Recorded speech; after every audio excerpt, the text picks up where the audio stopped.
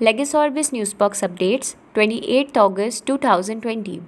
Supreme Court has observed today that it is the state's obligation to eradicate inequalities and emancipate the deprived sections of the community. Supreme Court has held that state governments will not be allowed to promote students without holding final year university examinations amid the COVID-19 pandemic.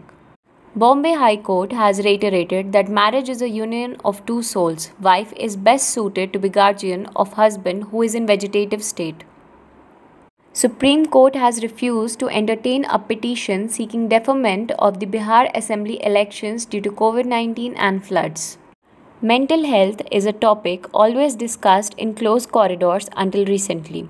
To generate more awareness amongst the people, Legisorbis is organizing first edition of Professor Dr. R. Venkat Rao National Essay Writing Competition on September 5.